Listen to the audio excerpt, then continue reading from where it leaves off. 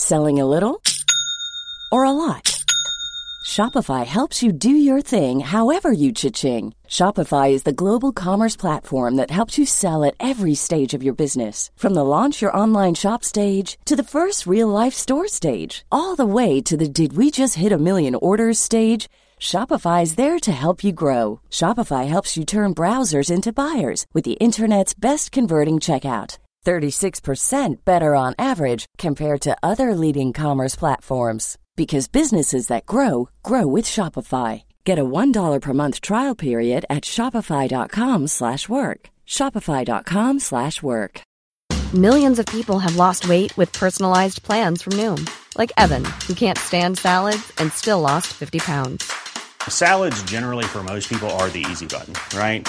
For me, that wasn't an option. I never really was a salad guy. That's just not who I am. But Noom worked for me. Get your personalized plan today at Noom.com. Real Noom user compensated to provide their story. In 4 weeks, the typical Noom user can expect to lose 1 to 2 pounds per week. Individual results may vary. Life is full of what-ifs. Some awesome, like what if AI could fold your laundry? And some, well, less awesome, like what if you have unexpected medical costs? United Healthcare can help get you covered with Health Protector Guard fixed indemnity insurance plans. They supplement your primary plan to help you manage out-of-pocket costs. No deductibles, no enrollment periods, and especially no more what-ifs. Visit uh1.com to find the Health Protector Guard plan for you. You are listening to Inside F1 with Joe Sayward on Missed Apex Podcast. We live F1.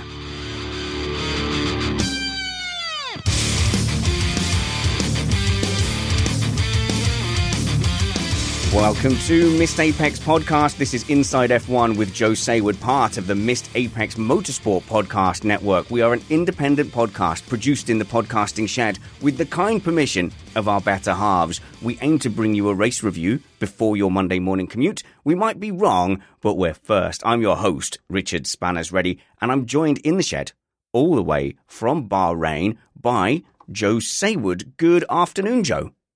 Good afternoon from Bahrain. Yeah, you have to say it like that, don't you? Bahrain. Otherwise, you're not posh. I don't know if it's posh, otherwise you're not Arabic. Mind you, I'm not Arabic, so I could probably just say Bahrain like everyone else does. Well, no, because I think you've chosen your path, because you say Leclerc. I think you also must say Bahrain. Very good. Yeah, I shall change all my pronunciations from now on. Yes. And I shall put verbal umlauts on them too. Good. And we had, obviously, a very event-packed Bahrain Grand Prix. And this Sunday, we've also got the Shakir Grand Prix. Indeed. Is that what they're calling it? Without Lewis Hamilton. Yes. So I guess that's the first bit of news to jump into. We woke up this morning to find out that Lewis Hamilton has tested positive for COVID-19, thankfully with some mild symptoms. So obviously, everyone's wishing him well. But the instant thought is, A, who drives that car?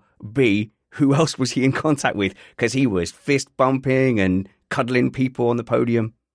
Yeah, I don't know the answer to, it's all rather new and they'll have to work out all the contacts. In fact, the FIA said in a press release that all the contacts have been isolated already. I don't know if that will include some of his own crew in the pits. I'm sure that he's had some contact with some Mercedes people, but we'll have to see what that actually means. Although, to be honest, I can't see because I'm not allowed into the pit. So I'll just have to find out what we're told is happening. So it's unfortunate, for Lewis, but he has, they've got both championships done, so it's a good opportunity for Mercedes to try somebody else. Well, I was saying a few races back when the championship seemed completely sewn up, it was only going to take one positive COVID test to really hurt championship chances. So luckily for him, that's all done and dusted.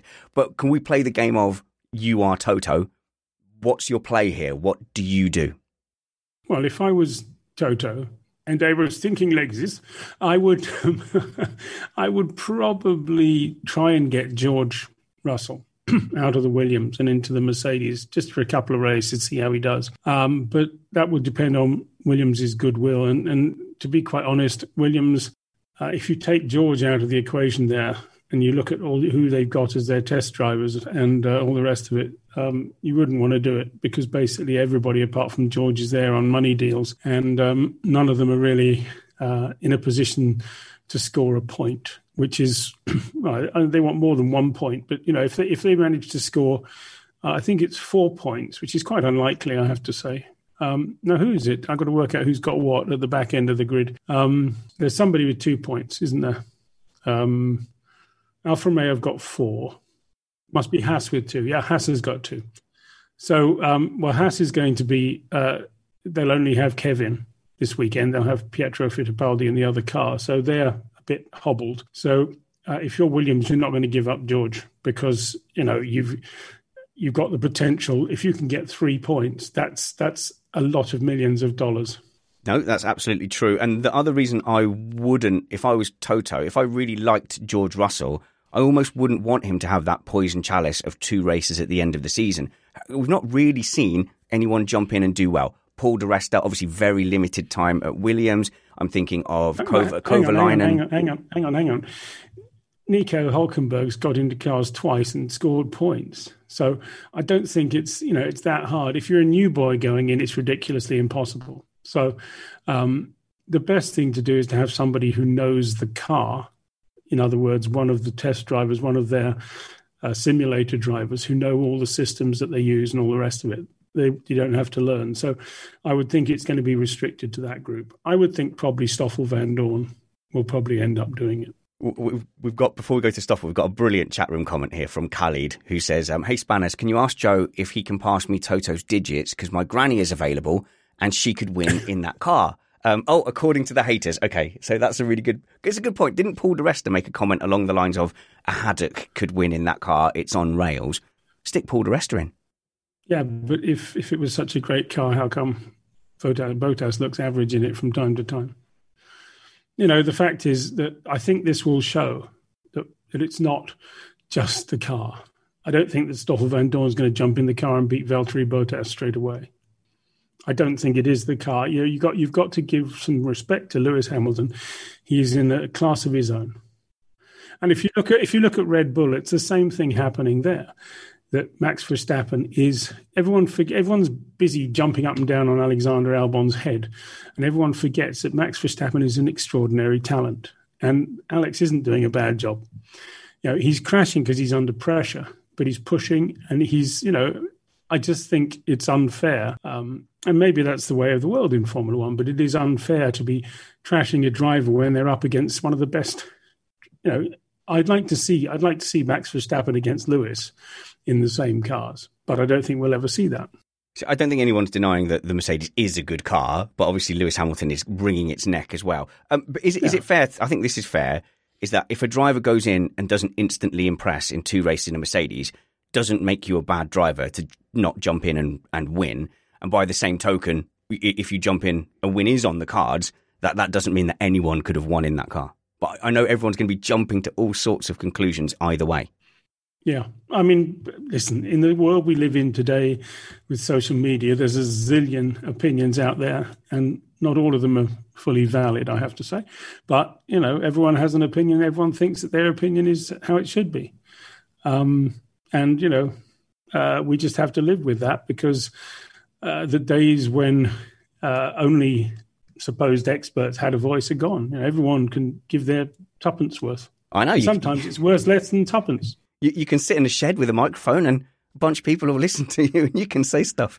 That's the world we live in. Oh, I'll tell you what here. Look, this. How much is a pint in Bahrain? Can you get a beer in the hotel or not allowed? Is it not allowed? How do I know?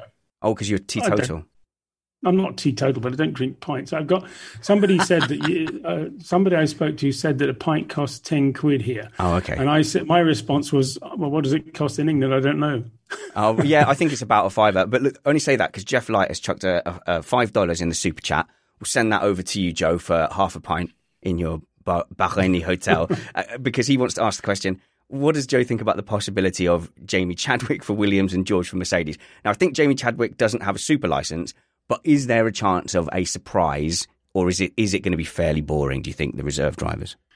I think you have to be sensible about who you put in there. And therefore, anybody who spent a lot of time either driving the car on the track, which George has done in tests, or in the simulator, which Stoffel has done a lot of, I think it would be completely insane to throw anybody without, if you look at what Hulkenberg did with Racing Point, he had a lot of things to learn, but he's a very experienced driver. So, I could imagine that Toto might even say, well, why don't we put the Hulk in? But I think that's unfair on the people whose job it is supposed to be the reserve driver. So I would expect to see Stoffel, or I think the other one's Gutierrez. I get a bit confused sometimes because they have lots of other people who do stuff that we don't necessarily hear about. There's a bunch of people who work in the simulator. I think Nick de Vries does a bit of simulator work as well, but I'm not sure. He'll have a super license because he was a Formula 2 champion, wasn't he? So, but I can't see him being put in. It happened at Racing Point, though, didn't it? Because Hulkenberg wasn't the named reserve driver.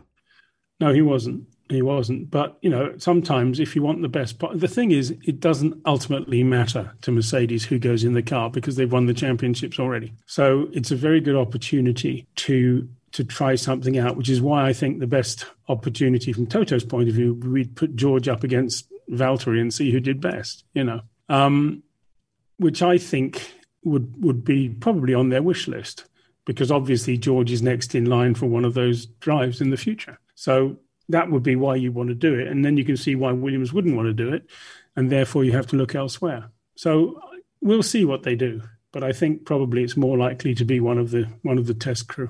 So, but with Stoffel Vandoorne, if he jumps in, is this a genuine opportunity for him? Because it seems like his F1 chance has passed.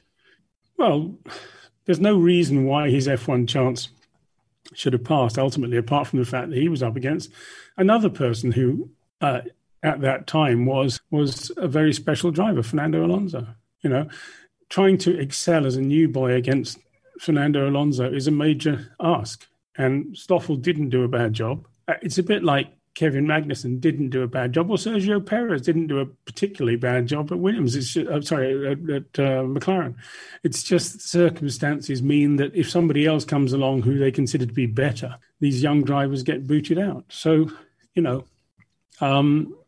it's easy sitting at home and tweeting away about who's an idiot and who's not, but none of these people are idiots. It is. It's super easy. Like I do it all the time. It's like no. I know, but there's a zillion people out there who listen to David Croft and then have an opinion about what's who's going to be the world's greatest F1 driver. That doesn't make their opinion valid. It just means they have a voice. I'm not saying that all opinions aren't valid, because some are well thought through and all the rest of it. But one has to take into account that an awful lot of it is people just spouting from the hip. Final point, I think, from I've lost it. I'm so sorry. Nick something on there. Beg your pardon, Nick. Who suggests that? Here we go. It's Nicodemu says, should teams be allowed to overlook their reserve driver when they need a short-term replacement? Like, wouldn't it be better and fairer to have a prepared reserve driver and that is your nominated driver for the season? And a follow-up, Joe, from me, shouldn't all F2 drivers really be of the standard, especially the top ones, where they can just jump into an F1 car? No. Well, let's deal with those in order. First of all, this year there was it wasn't a rule, but it's sensible in the times of COVID not to have 10 reserve drivers traveling around the world. So McLaren and Renault, and a lot of them are sharing the same reserve drivers this year. I can't remember off the top of my head who they all are, but I know that Renault and McLaren have got the same test drivers, same reserves. So, and that was simply to stop more people traveling, to get it down to the absolute limit. So, I don't know. To be honest, I don't know what's going on inside the paddock. I don't know if Stoffel's been at the races or not. What I get is what I see on television, because I'm not allowed in. And it's really annoying, and sometimes you get people. We had a fantastic one yesterday where someone misidentified Jos Verstappen, was seen talking to Toto Wolff, and Jos Verstappen tweeted from Holland that this was rather unlikely because, So if you've got people in there who can't recognise what Jos Verstappen looks like. Or it was Meadows. Joe. I know who it was. But he was obviously doing 12 things at the same time and looking the wrong way. But don't worry, I have ribbed him about it. But the fact is that you need to have if you're going to get good stories out of Formula One, you need to have people who know how to find good stories in the paddock. You can't do it from outside. We're trying our best, but there's a limit to what we can do. Well, there you go. And someone has chipped into the Joe Saywood Booze Fund, which has apparently become a thing. And I think that's 2,000 yen from Callum. Thank you very nice. 2,000 yen, that's all right. Yeah. How much is that? Not a lot. Is that enough for a bottle of wine? Thank you, Callum. It's 20 quid, yeah. I mean, it's good for a bottle of wine in Europe, not in Japan. It's more expensive there. For me, that's good enough to order the second cheapest wine so you don't look like a cheapskate. But also, you don't want to admit that, to you, it's all going to go down anyway, regardless of its. Actually, I haven't looked at the latest exchange rate of the yen to the pound, as I'm not going there this year. But it's usually about 100. So Neil Palmer on Twitter, a friend of the show, has come up with, I think, the definitive solution here. Joe, Perez to Mercedes, Vettel to Racing Point, Sainz to fill in at Ferrari, Ricciardo to fill in at McLaren, and Alonso to fill in at Renault, all in time for Friday morning. I think that shuts down the conversation. He solved it. Yeah, I'm sure that's going to happen. Good. Where should we go next? And I think, well, we're talking about substitute drivers. What do we know about the Haas substitute driver for Romain Grosjean? What do we know about him? Well, if I remember correctly, and I don't think anybody's ever writes this stuff, but I'd have to check because it's only in the back of my mind, and sometimes the dark corridors back there get a bit confused. But I think his father was a Grand Prix driver too, because his name is not actually Fittipaldi. Right. He uses Fittipaldi because that's his mum's name. Like Senna. But yes, like but Bruno, I think you'll find, unless I've got him mixed up with his brother, I think you'll find that his father is Max Papis, who was a Grand Prix driver in his day, who married Emerson's daughter. Now, if I've got that wrong, I apologise unreservedly, but I'm pretty sure that's the case. But I haven't had a chance to check. I thought about it this morning as I was off having a bit of a morning off when Lewis decided to get tested negative and Mazepin was confirmed at Haas. You just have a bit of a break and everything goes wrong. And I went off into the middle of the desert looking for a tree. And can you believe how difficult it is to find a tree in the middle of the desert? I'm going to guess really difficult or surprisingly easy. Well, I never found it. Right. All I found was oil wells, lots of oil wells out there. It was horrible, actually. It was like a massive industrial area with oil wells and piping going all over the shop. But well, that's the only nice bit was you're not allowed in. Well, tell you what, once electric cars come in, Joe, you'll be happy. All those oil fields will be gone. It'll be fine. Well, actually, I was running out of fuel at one point. And I said, wouldn't this be ironic if I ran out of fuel in the middle of an oil field? Right, let's stick with Fittipaldi then. Fittipaldi, yeah, well, he seems like a good, nice kid. Seems to be a decent racing driver. We'll see. So, I mean, is he a driver that you think is on there, like on quote unquote on merit, or is this something where he's been placed with the team and now he's the reserve it's a bit driver? of both, for sure. But you know, the Fittipaldi family's not rolling in cash. You might think it is, but I don't think there's a huge amount there. So yeah, there's a lot of merit involved. And we'll see how he does. Is Di Resta a Fittipaldi as well? What? Is Di Resta related to them as well? Yeah, he comes from Scotland. Why would he be related to a bunch of Brazilians? I don't know. I'm obviously getting that mixed up. You are getting that mixed up, yes. Who's Di Resta related to? He's got some ancestry. Di Resta is related to... isn't he related to... good. You're drawing a blank. You're drawing a blank as well. I was going to say Franchitti, but I'm not sure that's right. Franchitti sounds right. It sounds right to me. The chat room will tell us in just a moment. I think if I remember correctly, there is some connection. Either that or the fact they've both got Italian names and come from Scotland, you know. But no, I don't think there's any Brazilian links there. So if the trouble with motor racing is it's very, very incestuous, you know. So we've had 3 Fittipaldis race Formula One cars so far. Franchitti, yeah, the chat room's yelling at us that it's Franchitti. There we go.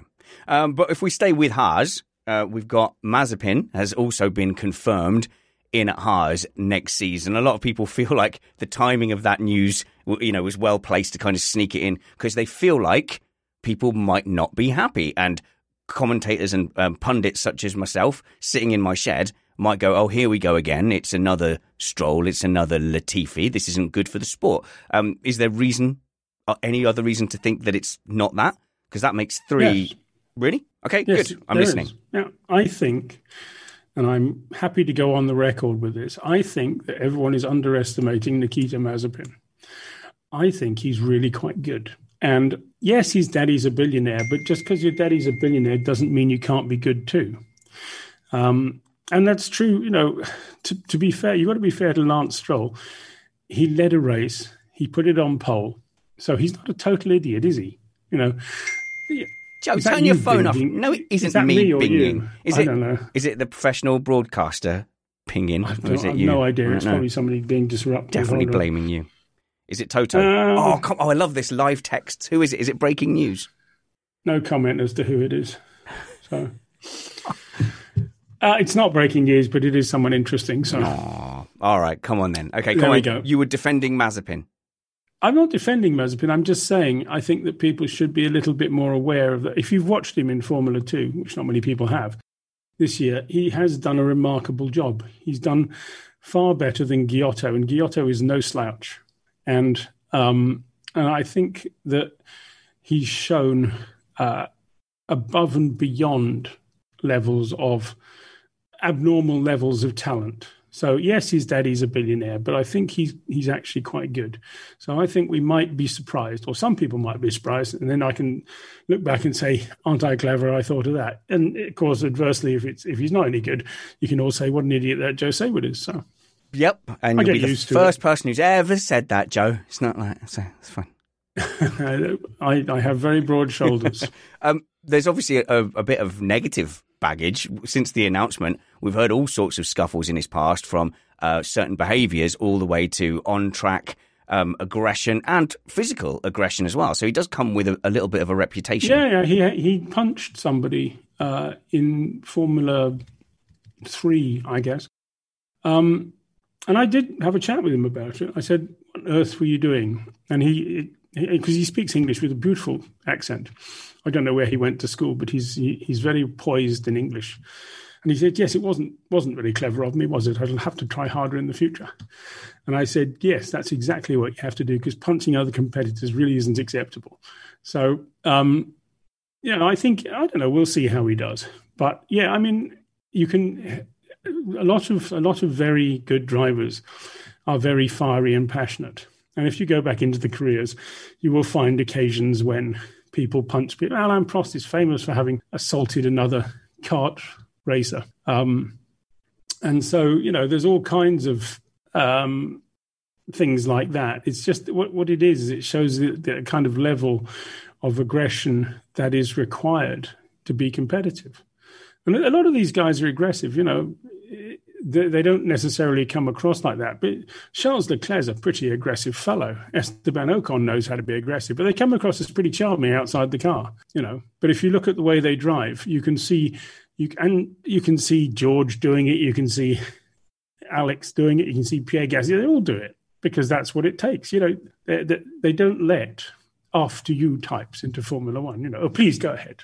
Yeah, you're making a good defence of it. I'm going to go ahead on the record and say, if you punch people at work, you're a knobhead. Like whatever your job is, bus driver, fireman. Yeah, but yes and no. I mean, that's I suppose there's an argument there. I can't say I've ever punched anybody as a jet. Actually, that's not true. That's not true. I did punch a marshal once, but that was a French marshal. And he was unreasonable. Oh, well, that's fine then, Joe. As long as he was French. Gee. No, it was goodness. Because there was no other way of explaining at that time. No, just a quick aside. I take it then that you might not agree with my call on Sunday, on Sunday's show, to start looking at whether, with all the money sloshing around Formula One, perhaps it's time marshals pick up a day rate for their work at the tracks. And then I was informed that actually at Bahrain, marshals are paid. So why not everywhere else? There is enough money in Formula One. Yes, but it depends who pays, because the race promoters can't afford to fund 100 marshals, 200 marshals, whatever it takes, because they're already giving all their money for other things. So it might work in Bahrain. I think some of the marshals are in the army, to be honest, because I read in the paper this morning over breakfast that 2 of them had been promoted for their role in the Grosjean fire. which we haven't talked about yet, which I suppose we should talk about, as it's sort of the thing of the moment, isn't it? We will definitely get there. I just want to address some of the concerns in the chat room. This is a reasonably casual conversation on a podcast. People are concerned that we're defending, but basically workplace assault, when absolutely not. Like I said, I think that makes you a knobhead, and I'm certainly, knowing about that story, I'm watching Mazepin with that affecting my view of him. And no, absolutely, Mr. Apex Podcast is not condoning or defending assault in any way. Assault is bad, kids. I'm sure Joe agrees. I do, up to a point. But, but a competitive sporting environment is not a workplace in the same way that an office is a workplace. So people get fiery in competitive sports. So, yes, I'm happy to defend. I don't believe in punching one another in an office, for sure not. But I don't think you can necessarily equate a football pitch with an office. But there we are. Some people can. And maybe there's a generational thing there too. There's always, the younger generations have different views on lots of things. and what am I talking about? I'm an ex-soldier. I have definitely punched and been punched at work. So, okay. Objections noted to the chat room. Your point is very clear, and you're absolutely right. We should lead off this next segment now by talking about Romain Grosjean and the extraordinary incident we saw. And I have to admit, Joe, I'm still a little bit raw from it, because the emotion between knowing he was okay and initially seeing not even the fireball, from before the fireball, the trajectory into the barriers looked immediately awful, and I held my breath. And then the explosion, I just assumed I'd seen someone die. And it was a very long wait indeed to find out he was safe and secure.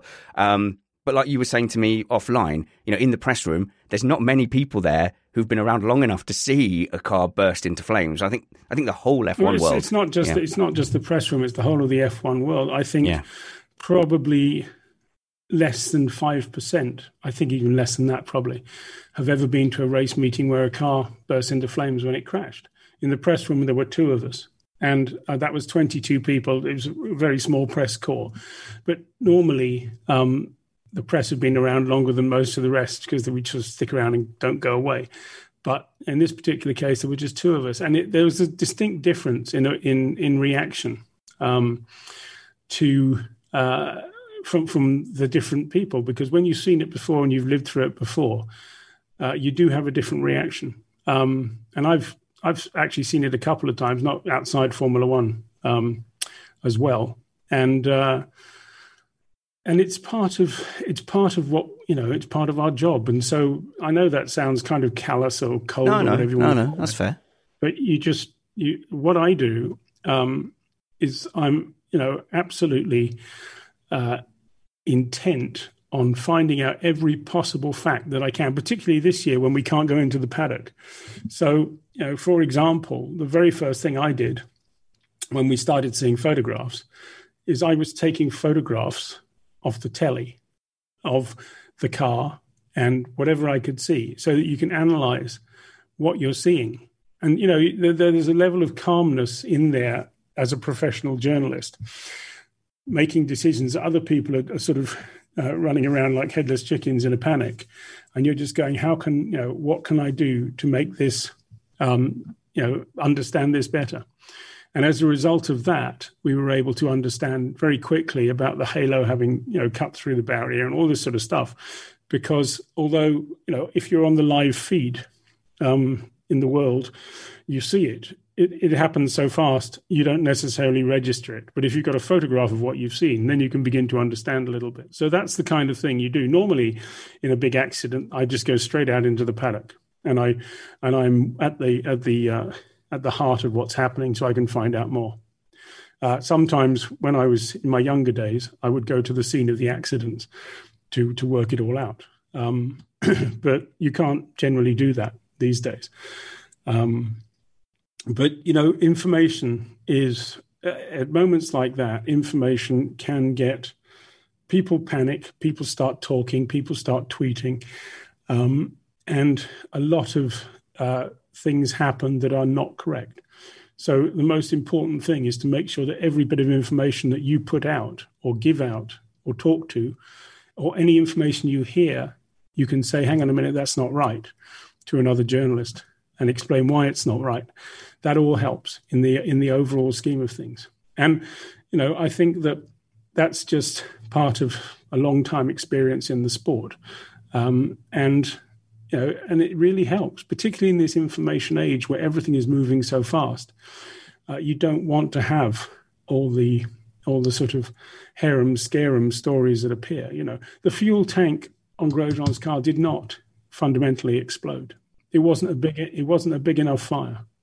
For example, it looked like a very big fire, but I'll bet you that when they do the analysis, there is quite a lot of fuel still left in it. So what exploded? The fuel lines? I think that elements, because fuel tanks are not just a sort of empty bathtub.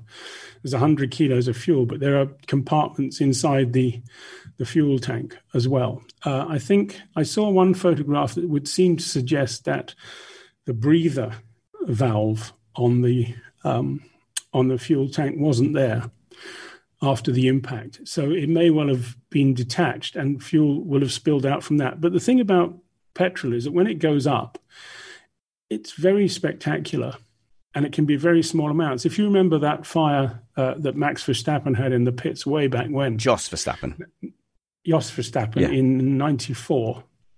It looked like a huge conflagration. Yeah, it's amazing. But actually, it was only a very small amount of fuel that got out. But it sprayed everywhere, and therefore, it looked far more dramatic. So I think that wasn't even close to being half what was in. And I've heard a number of other experienced Formula One people, engineers as well, saying, no, that wasn't the whole fuel tank. But I think the difference between the Jos Verstappen one was it was this flash. And I had that poster up in my room for ages. It was a double-page spread in the Telegraph, my dad's choice of paper, just to be clear. With this, though, there was a sustained burning, like it really was on fire. Like if he didn't get out of that fire, he was going to burn. No. And this is something else. I think everyone is talking about a miracle. I wouldn't call it a miracle. I wouldn't even say he was lucky, because all the safety things that were designed to help all helped.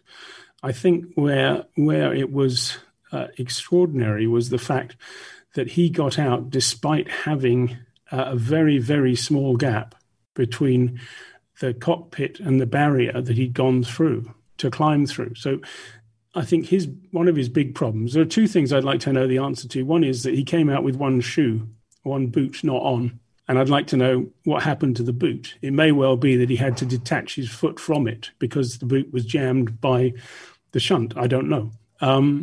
Then, of course, if you look, you'll see the foam surround in the wreck. And I think the foam surround probably didn't help. It probably did help in the impacts, but it don't necessarily help when he was trying to sort of wiggle his way through this gap with a fire going on around him, And you could see how intense that fire was because Ian Roberts couldn't, he did absolutely the maximum he could do. And as he said, there's a limit. I could go into the fire, but that is not the best use of my abilities, because if I'm a man down, or if a medical delegate is down, who the hell is organising everything? Yeah, first rule of first responders is don't become a casualty yourself. That's absolutely key. And you could see him, he was right at the limit of the heat. He was assessing everything. The second he saw a figure moving, he then went into the flames, because then it was a calculated risk to go into the flames. Oh, I still can't get over it. Still can't get over watching it.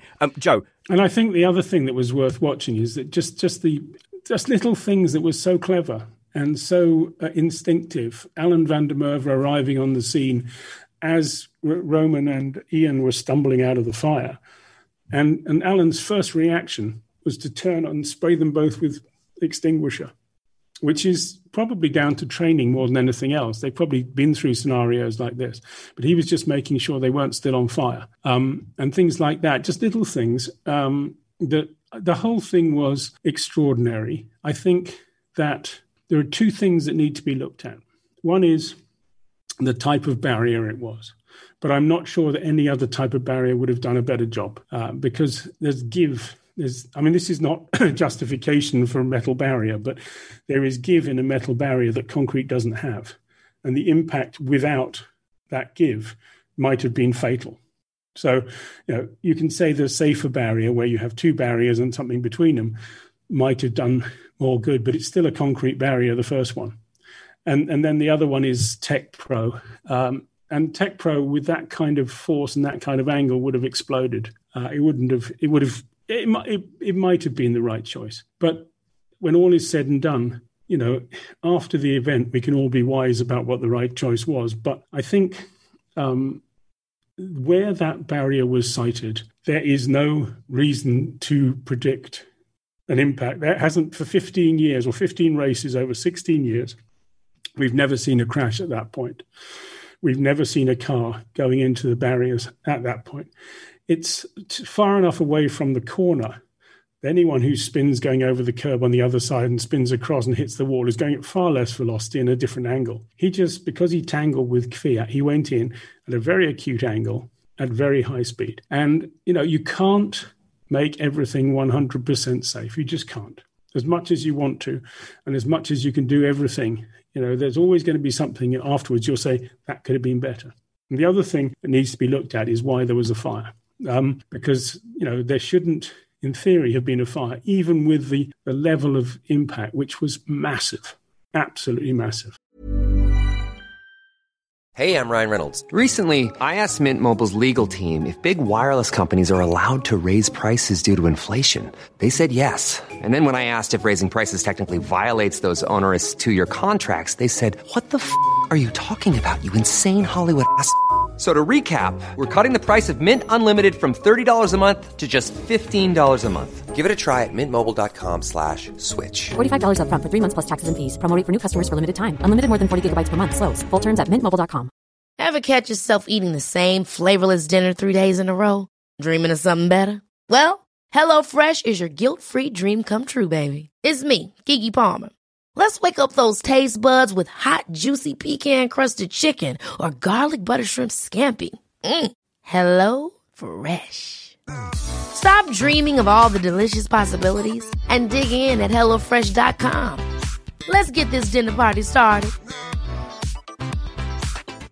Quality sleep is essential. That's why the Sleep Number Smart Bed is designed for your ever-evolving sleep needs. Need a bed that's firmer or softer on either side? Helps you sleep at a comfortable temperature? Sleep Number Smart Beds let you individualize your comfort, so you sleep better together. J.D. Power ranks Sleep Number number 1 in customer satisfaction with mattresses purchased in-store. And now, save 50% on the Sleep Number Limited Edition Smart Bed for a limited time. For J.D. Power 2023 award information, visit jdpower.com/awards. Only at a Sleep Number store or sleepnumber.com.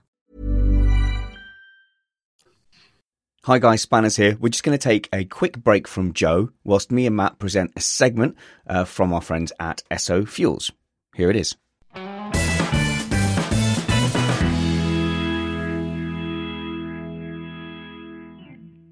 Hi guys, we just want to take a moment to talk about fuel with you today, and this segment is brought to you by Esso. Esso have launched a new 99 octane fuel, Esso Synergy Supreme Plus 99, Matt. Super exciting because Esso also supply the Red Bull F1 team their fuel.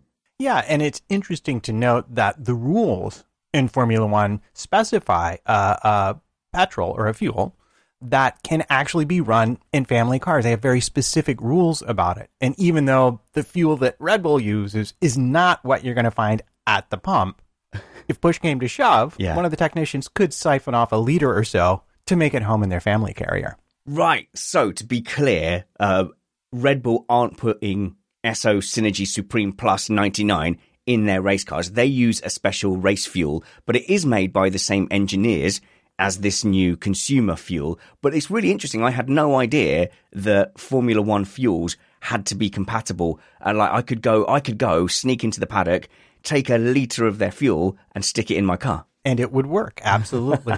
Yeah, it was a change from when they used to put basically toluene, which is rocket fuel. FIA decided that wasn't good for the environment, so they changed the rules. And also, what is this 99 octane fuel? That works on me. If you specify a high number, I'll just be like super impressed. But I'm like, wow, 99 octane? Is that a very high amount of octane or a very low amount of octane? Well, as an American, I totally agree with your sentiment. Bigger is always better. And in this case, it really is better. The higher the octane number, the more resistant to knock the fuel is. Good. And that's something that you absolutely want with a modern engine. I was going to say, we all know what knock means. Just throw that term in there as if we all know. What's knock? So knock is bad. Well, knock is bad. And I thought about this, and I decided that the best analogy would be a parent pushing a kid on a swing. So if I'm pushing the kid on a swing, I don't want to push while the kid is still coming back towards me, do I? No, right. Yes. That would be bad. Yeah. And Yes. if I wait right at the top and push, I don't get a lot of juice going on the swing. The best place to push is when the kid is already started to come down, because then you can like get them to go all the way around the swing set, right? Oh, wait. And I see what you're doing. You're comparing this to a cylinder going up and down in the engine. bingo. You Okay. totally got it. So knock happens when the bang occurs before the piston is in the optimum place. Right. And that's bad for a multitude of reasons, Tell me them. most of which have to do with how much damage it will do to your engine over time. Modern engines run high compression ratios, and especially turbocharged engines can easily be damaged if the detonation of the fuel, which really, when we talk about 99 octane, we're talking about burn and not detonation. And that's one of the key differences. And that's why the higher octane is better. It burns more evenly. Right. The lower the octane number, the more of a bang you get and the more prone to knock the fuel is. Ah, right. So a higher number is better. And this is Esso's highest octane fuel, 99 octane. Esso Synergy Supreme Plus 99 fuel helps then with maintenance and I guess engine life. I'm assuming less knock means a healthier engine. Yes, the spark plugs, pitting, heat damage, even the cylinder heads and cylinder can eventually be affected by knock. So it's very good to reduce it. But it's also important to remember that even your fuel that you get at the pump contains detergents and additives to reduce friction. And in fact, Esso's fuel contains double, their 99 octane contains double the amount of detergent as their regular fuel does. So it's going to keep your engine even cleaner. It's going to keep your inlet valves cleaner. It's going to keep your cylinder walls cleaner. And that's going to have an added effect on the life of your engine and the amount of power you can derive from the fuel. While we've concentrated on looking after the engine, it's also worth noting that if your engine is specified for high octane performance fuels, then you will get a performance boost from this. But for consumers like me, it's worth noting that if you collect your Nectar points, you will get a 6 times Nectar points boost if you fill up and pay using the Esso app. So go and try the new fuel at Esso Synergy Supreme Plus 99 to unlock an extra level in your engine at sites nationwide, excluding the Northwest. Now, back to Joe Saywood.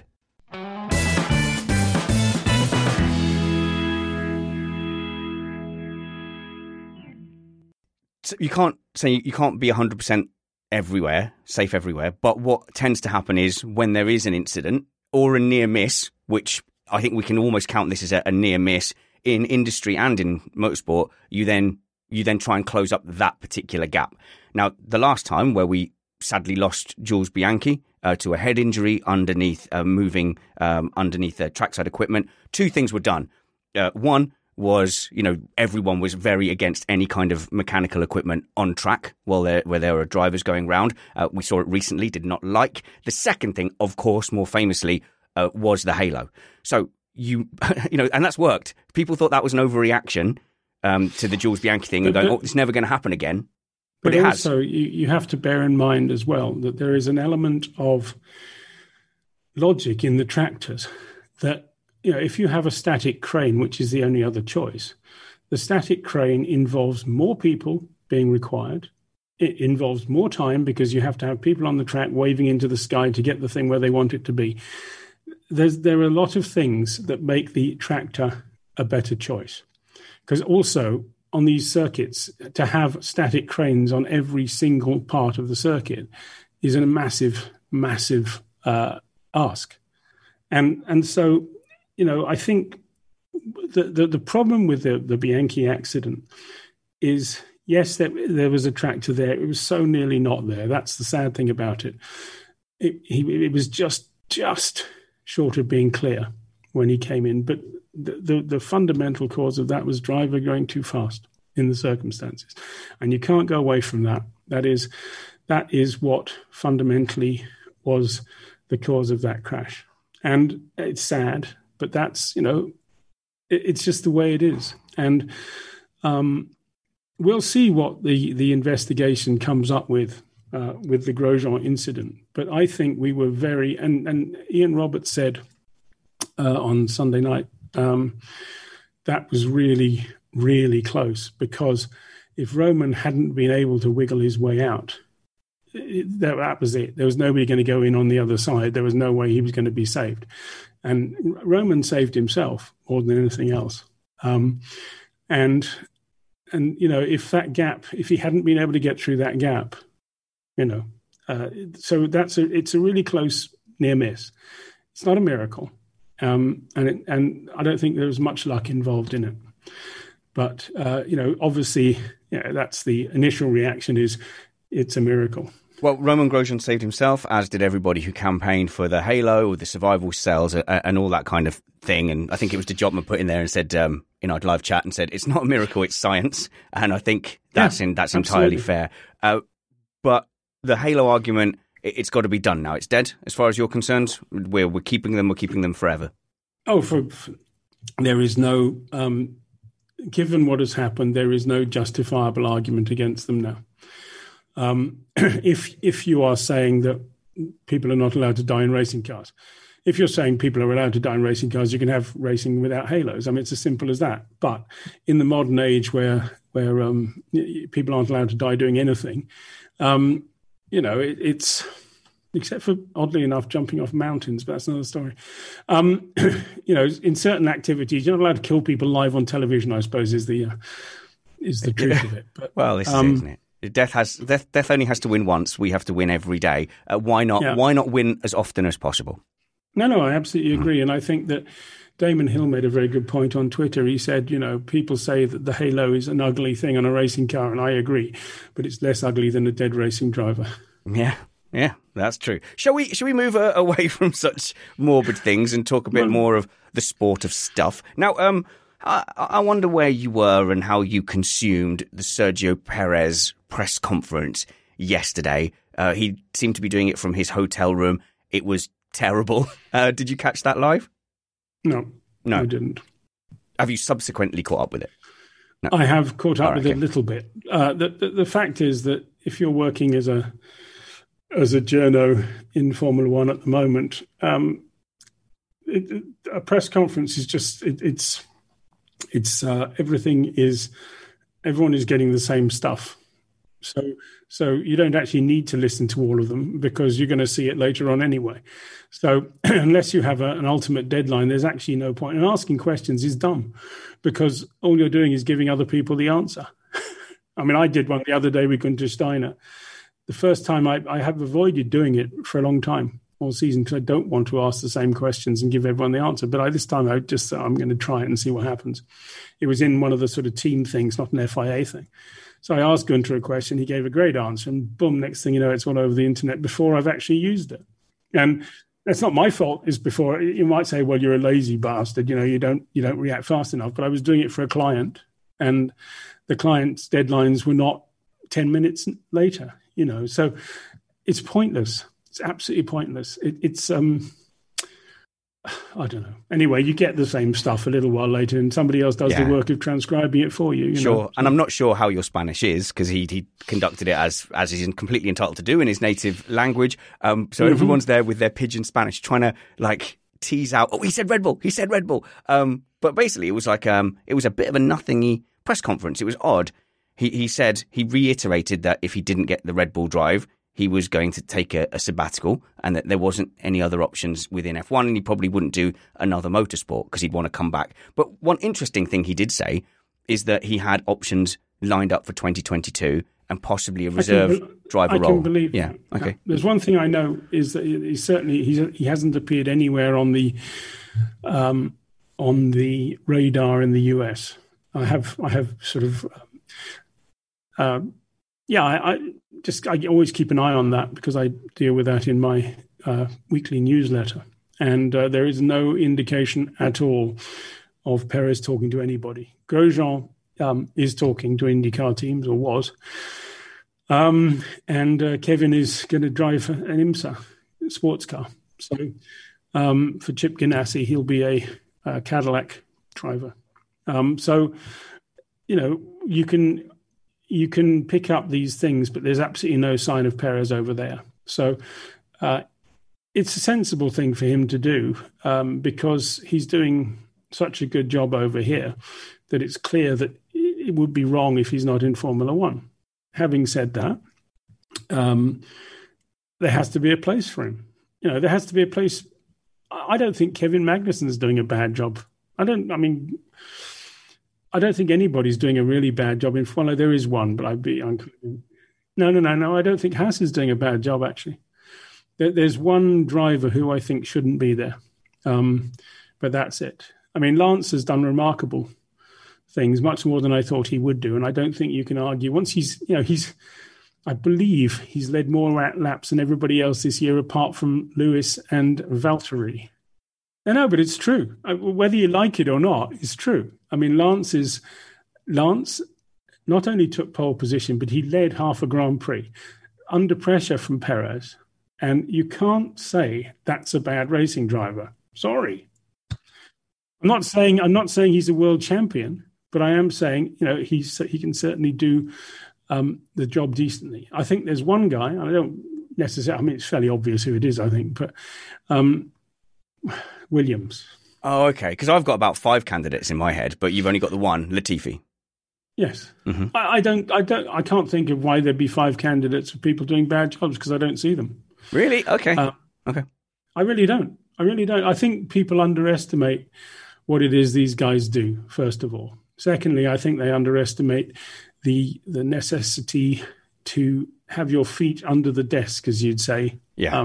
And to be integrated into a team. This is what Lewis is always banging on about. Team integration is absolutely key to success.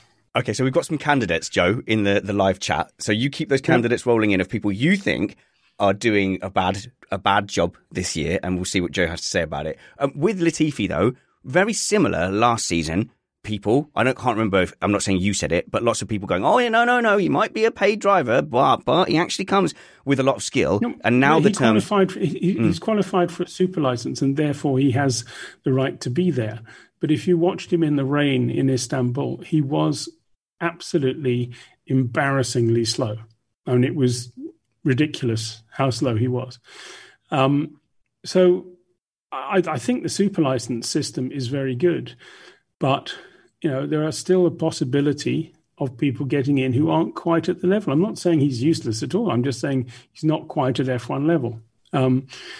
And I don't know how you can get around that because what more can you do than, if you won a Formula 2 championship or finished second, I can't remember which one it was now. I think he was second, wasn't he? That's pretty good qualification for the job. Yep. Fair enough. Is there a standards issue in F2? Do you feel the standards in F2 are high enough generally as a championship? It depends on the year. It depends on the year. Some years are better than others. This year, I think we have a very good collection of young drivers.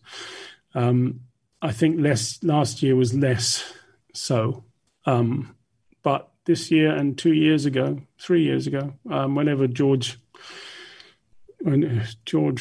was George, you won it, wasn't it? Your brain's George going. Russell, yes. That took a very strong year. That was a good year. Yeah. That was a good year. The Nick de Vries year wasn't quite as good, and I think this year is very good. And I think there's 7 or 8 people in there who certainly warrant Formula One.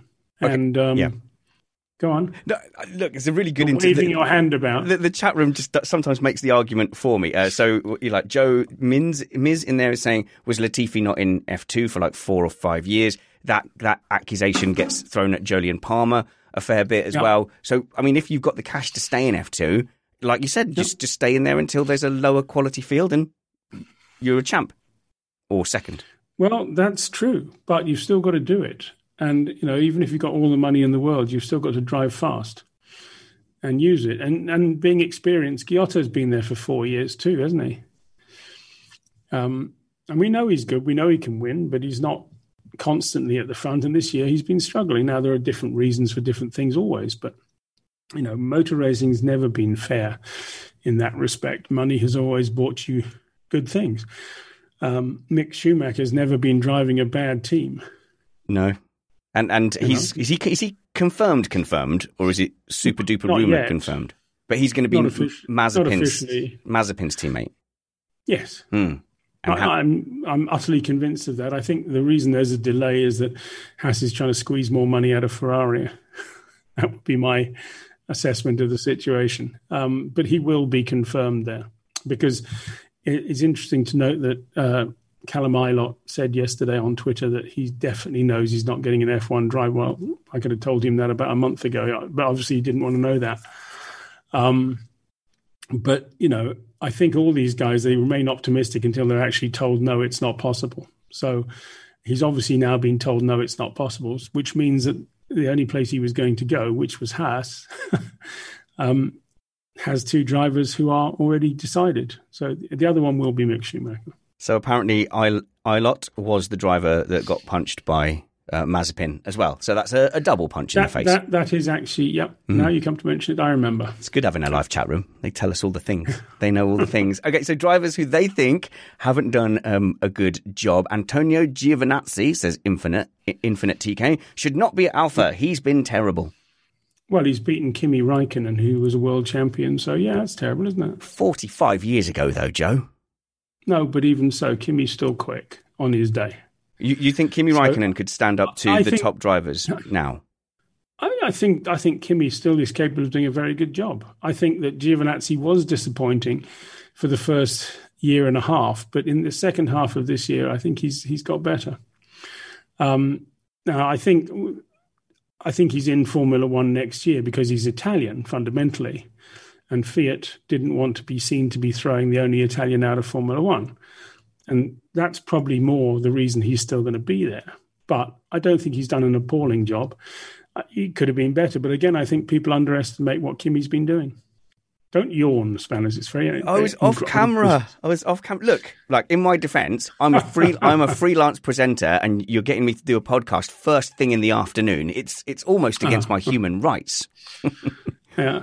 And I'm a freelance reporter, and I work all night long sometimes, so you're not going to get any sympathy out of me. But I'm famously... I face plant the computer on a regular basis, so, I'm famously... A little A, which is impressed here, pinned onto your face. I guess before we leave you, Joe, to head about your evening and the nice bottle of Plonk that has been provided by Callum, and whoever it was chucked a fiver in the super chat earlier on. We hinted at Perez talking about his plans for 2022. Obviously, my social network in F1 is a lot lower than yours, but I've been hearing nothing but Red Bull and Perez have been very tantalizingly close to signing a deal for a long time. Are we off the mark here? Yes. Not a chance. No, I didn't say not a chance, but I think that Red Bull... first of all, Red Bull's not one coherent form. It's various people with different opinions. So you have the race team, you have the management, and you have Austria. So it's not just, say, Red Bull as a whole makes a decision. It's, usually it'd be the management who then gets Austria behind them.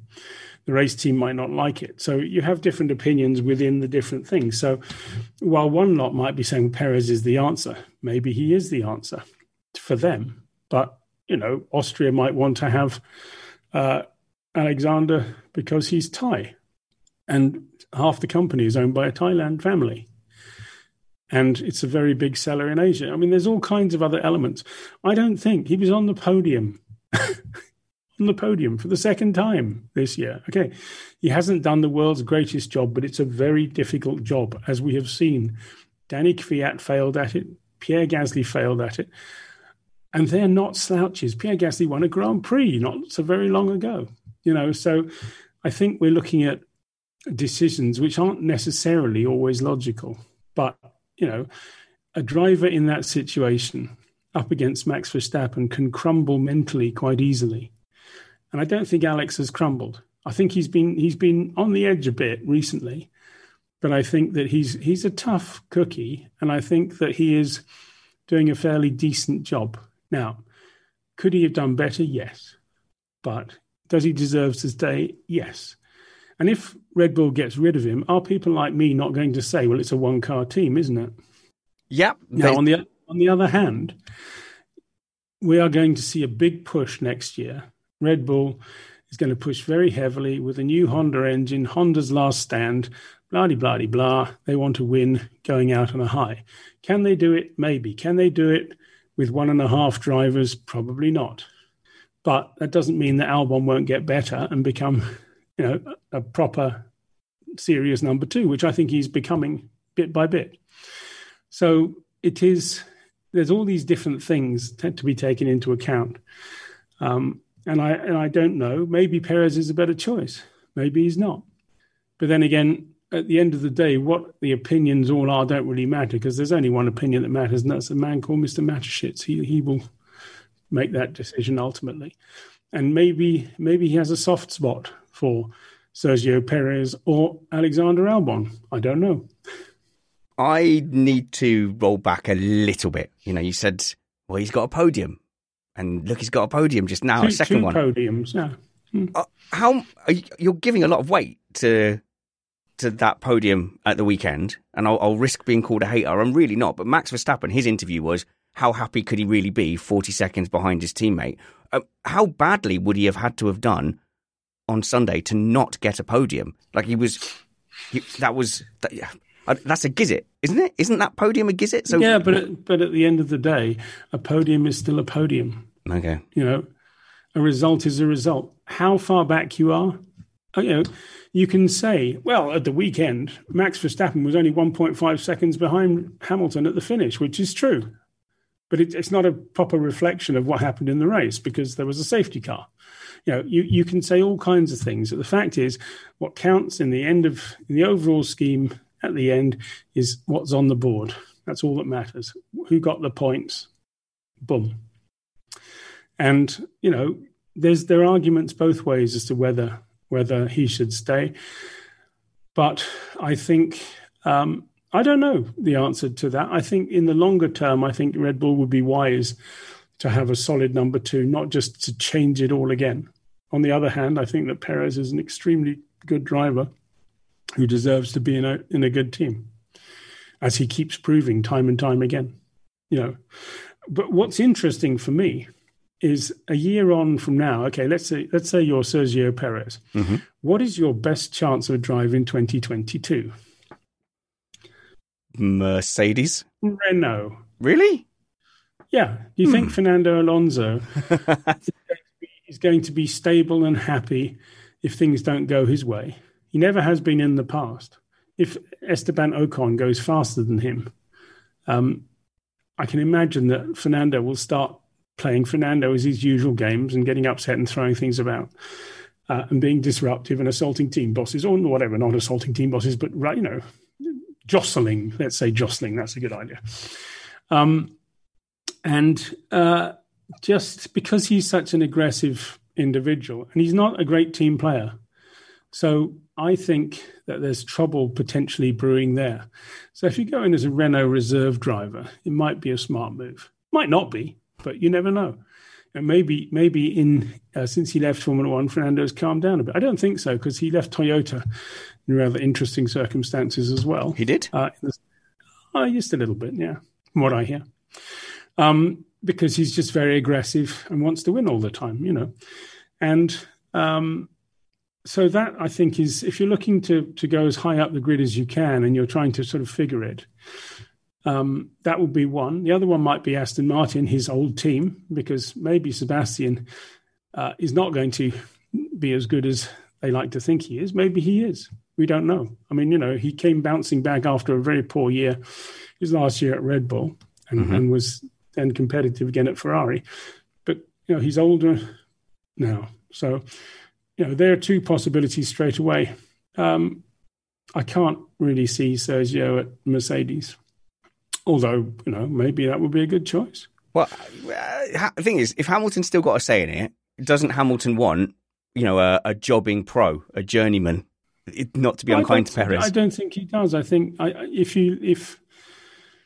think Lewis wants to be pushed.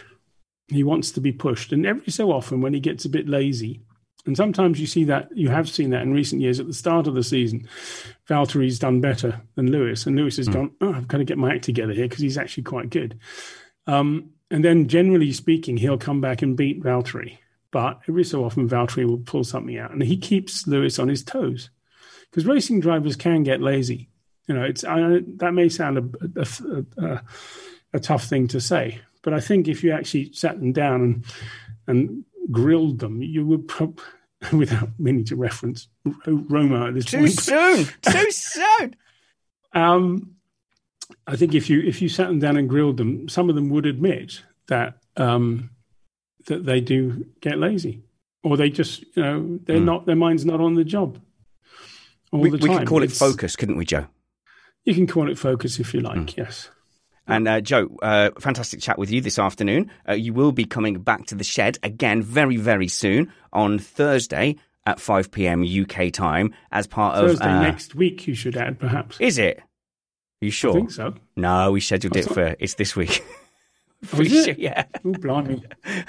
Best check the diaries, but... I thought it was for next week. Okay, let's assume we got that right. If you go to Missed Apex podcast missed-apexpodcast.com/Joe, you can get a ticket for whatever day that is, and I'm really hoping that I've got that right. But where you come on a virtual live audience, it's as close to your physical live audiences as we can get it. You have to provide your own drinks and snacks. However, we've done maybe 7 of those this year, and they've all been really relaxed. They've really been fun, and the feedback has been fantastic.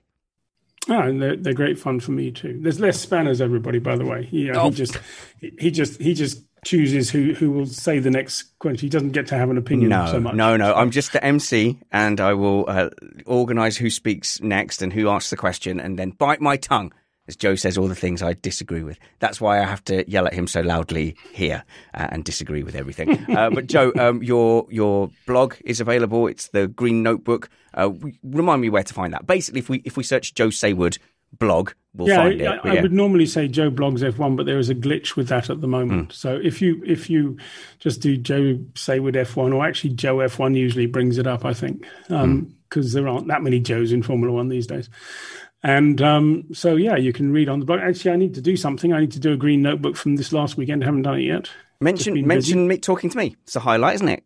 Dropping in the shed. That could... In a fashion. That could be an entry in the... I'm just saying. Just a suggestion if you get writer's block. I've got a thing to plug and promote too. I've got a thing. Mm-hmm. Really? Here at Missed Apex Podcast, Joe, I'm going to send you the link and you can check it out if you want or not. We are really, really proud of the production we put together for round 3 of our latest iRacing competition. It has been put together wonderfully by Steve and the 2 Chris's. It looks for all the world like a TV motorsport broadcast, and the racing is fantastic. So I'm going to put the link in the show notes of this episode and the podcast, and I'm going to beg you all just to check it out, just to see what a shed outfit can do with an esport. Can I just add to this one, and that is if you go to flatoutpublishing.com, there's a video on that all about iRacing and how it started. Have you seen that video? No, I haven't. You told me about it and I said I would definitely check it out, and then I didn't. Just go have a look sometime, because I was amazed by it, absolutely amazed by it. But there it is. It's part of history now. So iRacing, lots of followers in the world. Good. Right. Follow Joe at Joe Saywood on Twitter. Follow the show at Missed Apex F1 and me at Spanners Ready. Until we see you next, work hard, be kind, which means not punching anyone in your workplace. And also remember to have fun. This was Inside F1 with me and Joe. Arrivederci.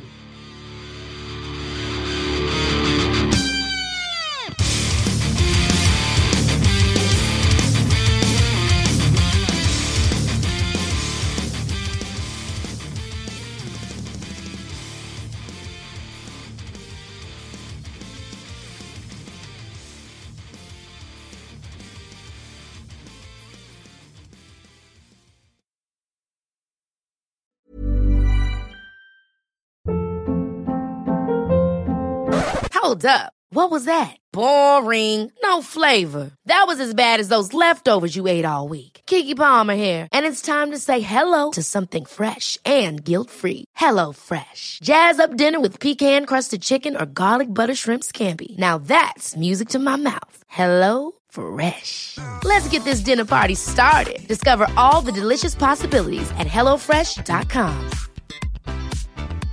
Hey, it's Paige DeSorbo from Giggly Squad. High quality fashion without the price tag. Say hello to Quince. I'm snagging high-end essentials like cozy cashmere sweaters, sleek leather jackets, fine jewelry, and so much more. With Quince being 50 to 80% less than similar brands. And they partner with factories that prioritize safe, ethical, and responsible manufacturing. I love that. Luxury quality within reach. Go to quince.com/style to get free shipping and 365-day returns on your next order. Quince.com/style.